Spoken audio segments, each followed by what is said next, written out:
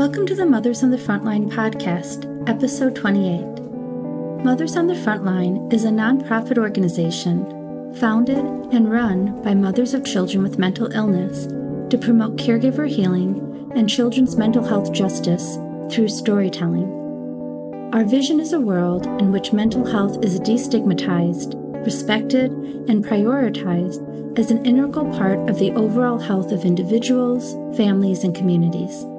In this episode, we hear from Kate, a mother from Iowa whose children have autism, anxiety, ADHD, sensory processing disorder, and prosopagnosia.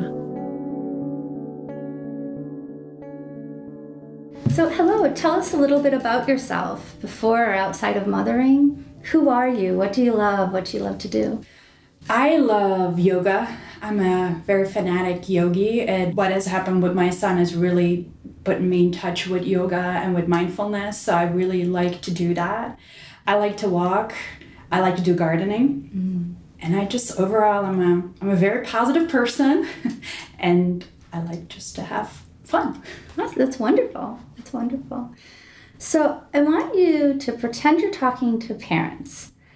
What do you want them to know about your experiences? What can you share that may be helpful for them to know? So in 2014, my son was officially diagnosed with ADHD, oppositional defiance disorder, ODD, and anxiety. And we had been going through a struggle which started actually with him in preschool, where we had seen some of the signs, but we weren't quite sure. He also has allergies, and because of that, he had to be on steroids sometimes. Oh, yeah. So it was very hard to figure out what is normal 2-3-year-old behavior, what is induced by being on steroids, right, and what is behavior that is cause for concern.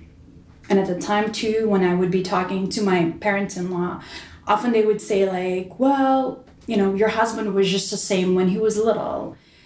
But then after a while, we were really starting to struggle. It was hard for us sometimes to enjoy weekends, where you're looking forward to Monday, because it's so draining, emotionally draining, to be around your little guy. Yeah. And there comes a huge guilt complex with that, because you feel like it's your fault. You're not doing something right. And after a while, my husband and I, we were just like, we need help. Yeah. At the time he was in daycare, which also had a preschool tied to it, they were very open to working with us.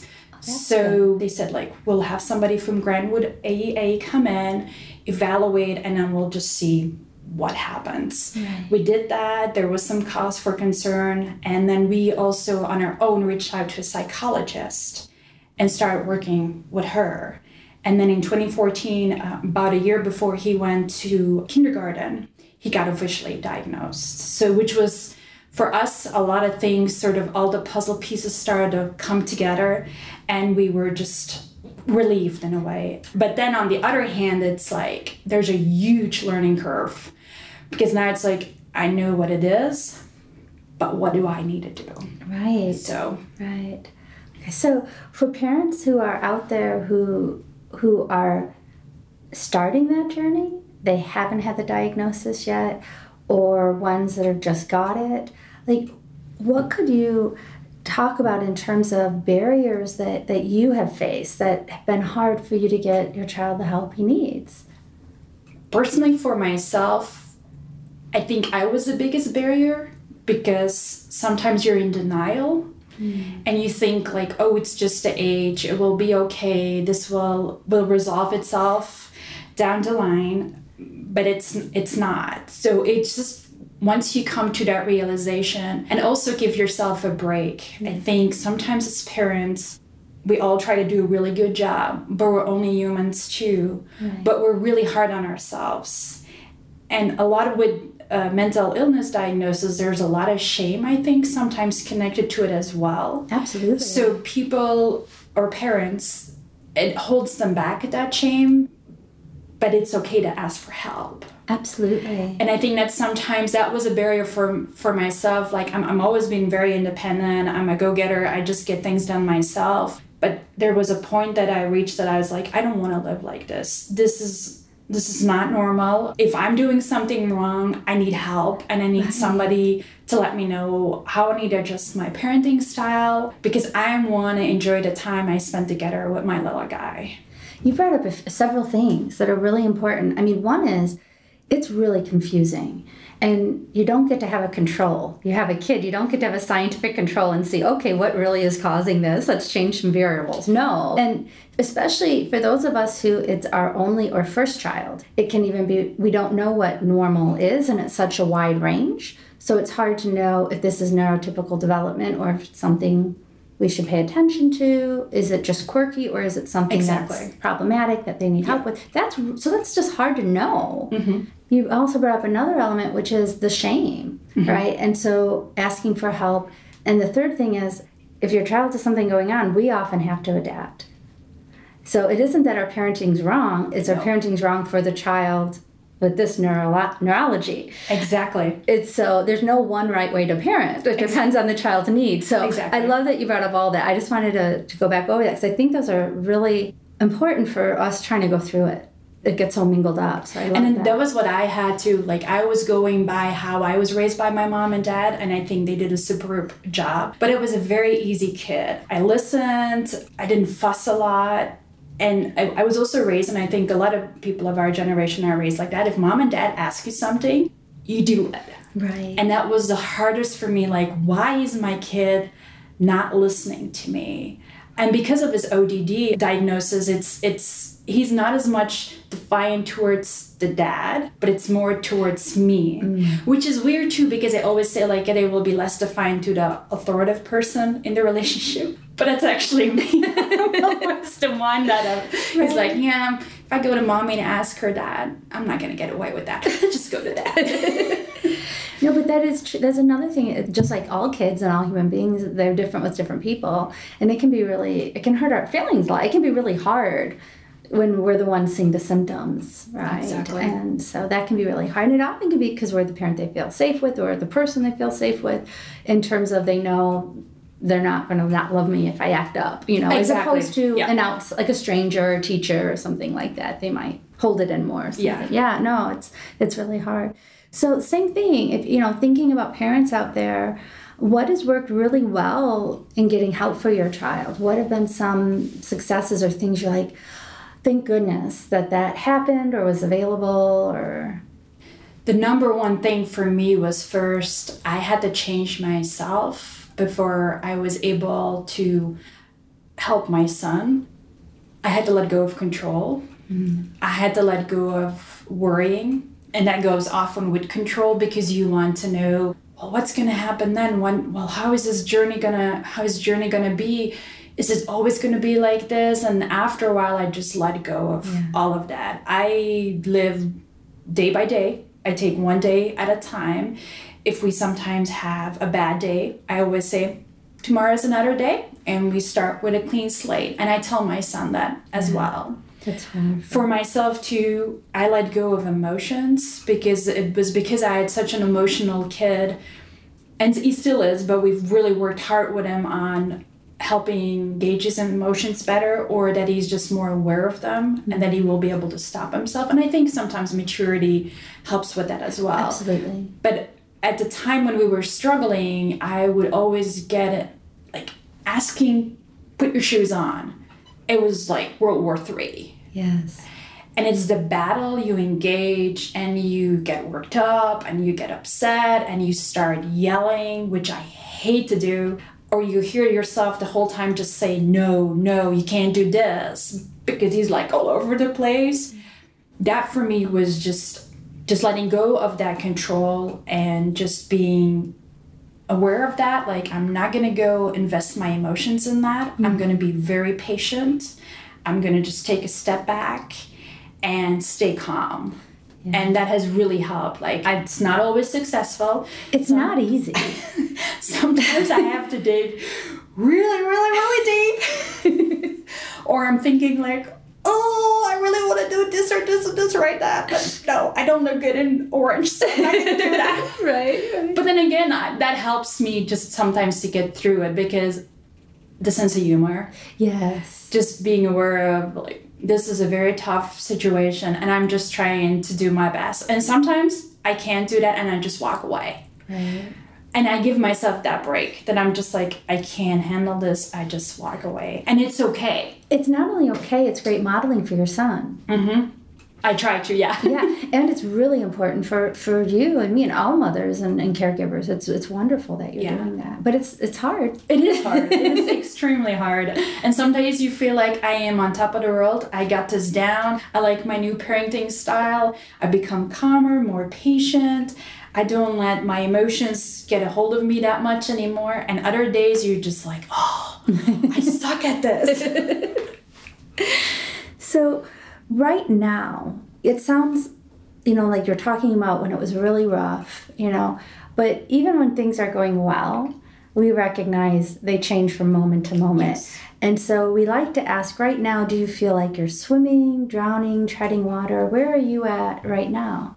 I feel like I'm swimming, but I also know, due to his ADHD and his ODD, especially the beginning of the school year, can be quite challenging. He knows the principal, he knows a special ed teacher, but it's always like he has a new teacher.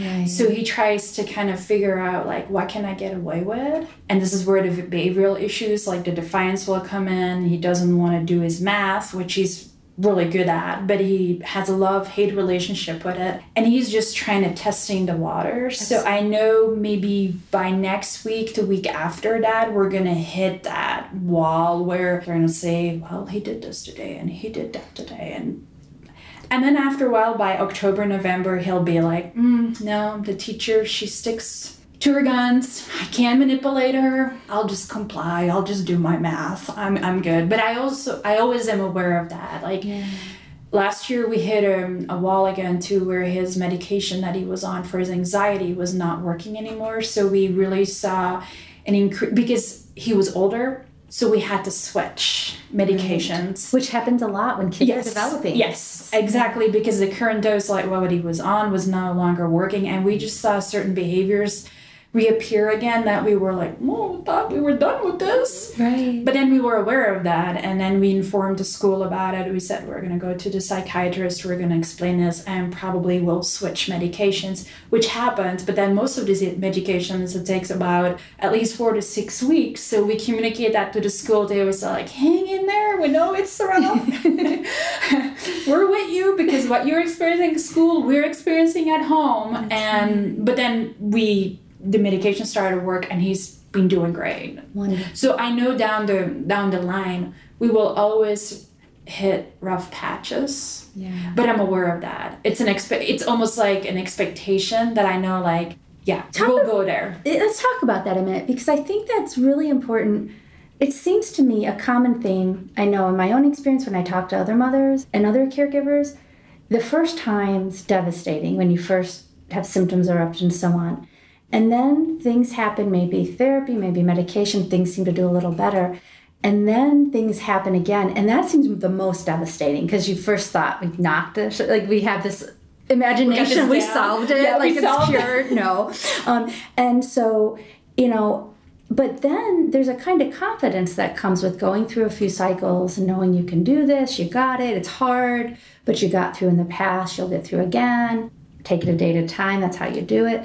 So I think that's a really important thing for people to hear who are just having the first time, or what I think is even harder is that second time things start to get rough, to know it will ebb and flow, and you're okay. You're going to be okay. Yeah, exactly. And it's how you describe it, that's exactly how it is. Because I think even if you get a diagnosis, in a way, you have the expectations, you're like, I know it's really rough right now, but later on they will be okay. And, all of this is just magically going to go away. No, it's not. It's just going to be, they become older. There, a lot of, again, maturity helps a lot with some of the disabilities that my son has.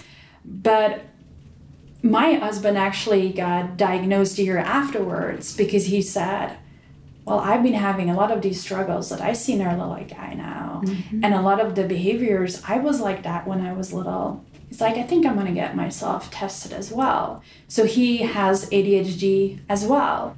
But it was a good thing. It was kind of knowing, like, and for him especially, going on medication, that helped so much. And this is another common theme. It happens for a lot of parents because there's a lot of genetic passing down many of these conditions. And our generation and generations before us didn't have the knowledge and the outreach on these issues. So I know many people who they're getting diagnosed after their kids do, and it can help everybody so much. Exactly. So that's really wonderful. For us, it's been a real positive. Like, you go through that, you set on that journey, and then you're like, a lot of things, and especially for my husband, a lot of things started to make sense in his world as well then. And then some of it was a little bit grief, knowing, like, I remember when he went first day on his medication, by noon he said, like, I'll never forget it. Wow, is this what it feels like to be normal?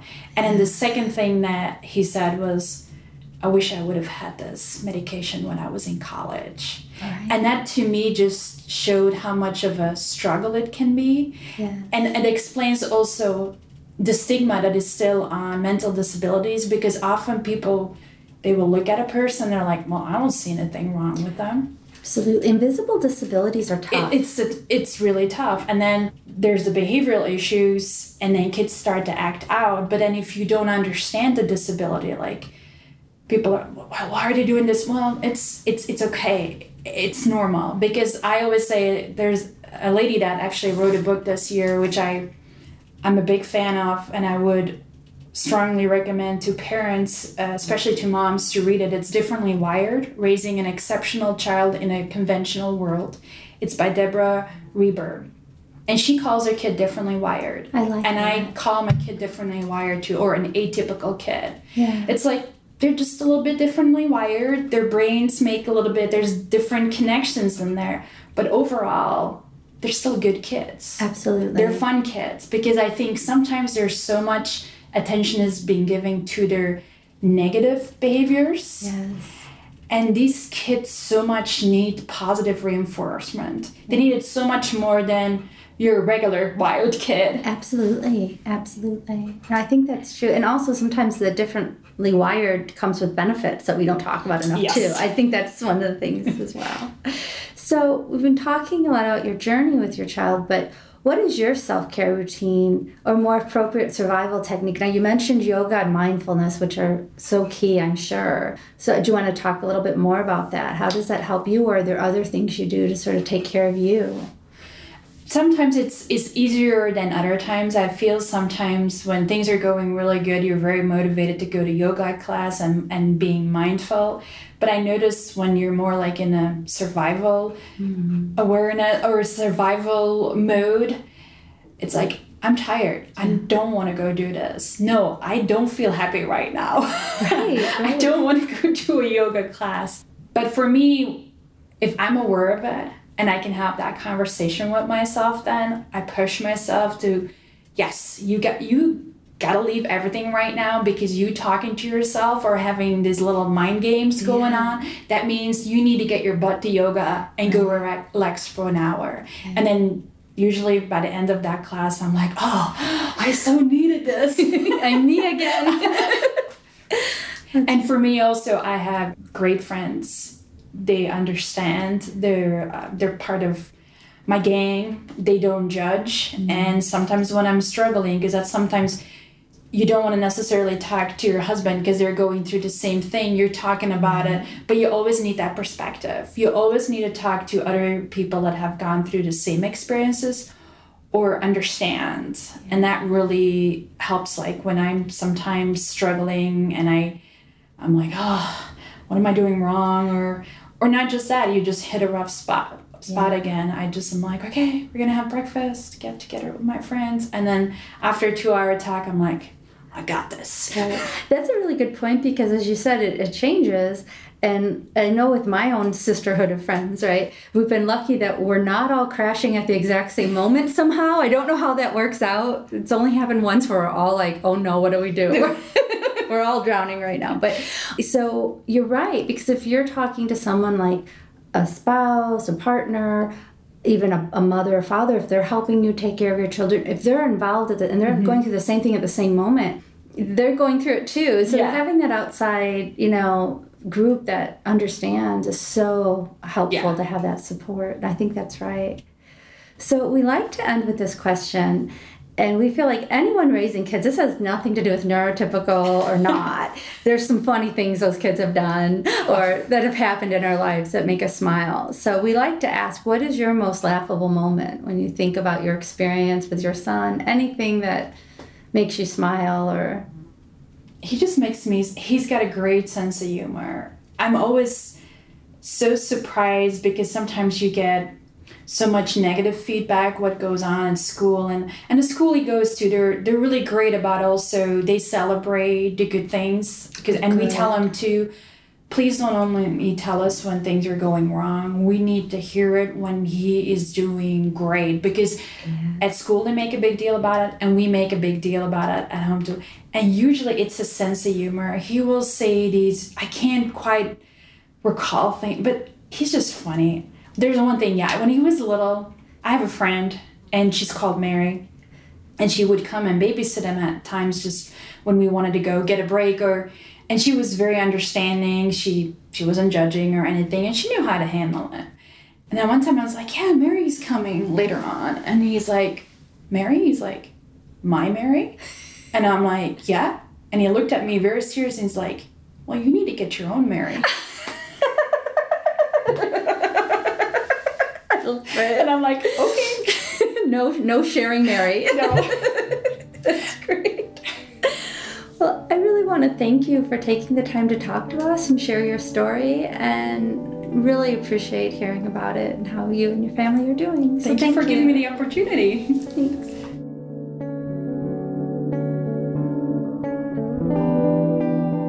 Thank you for listening to the Mothers on the Frontline podcast, copyrighted in 2019. Today's podcast host was Tammy Neiden. The music is Old English, written, performed, and recorded by Flame Emoji. For more podcasts relating to children's mental health, go to mothersonthefrontline.com or subscribe to Mothers on the Frontline on iTunes, Android, Google Play, Stitcher, and Spotify. If you would like to support our work, please make a tax-deductible donation on our website. Again, it's mothersonthefrontline.com. That's one word, Mothers on the Frontline.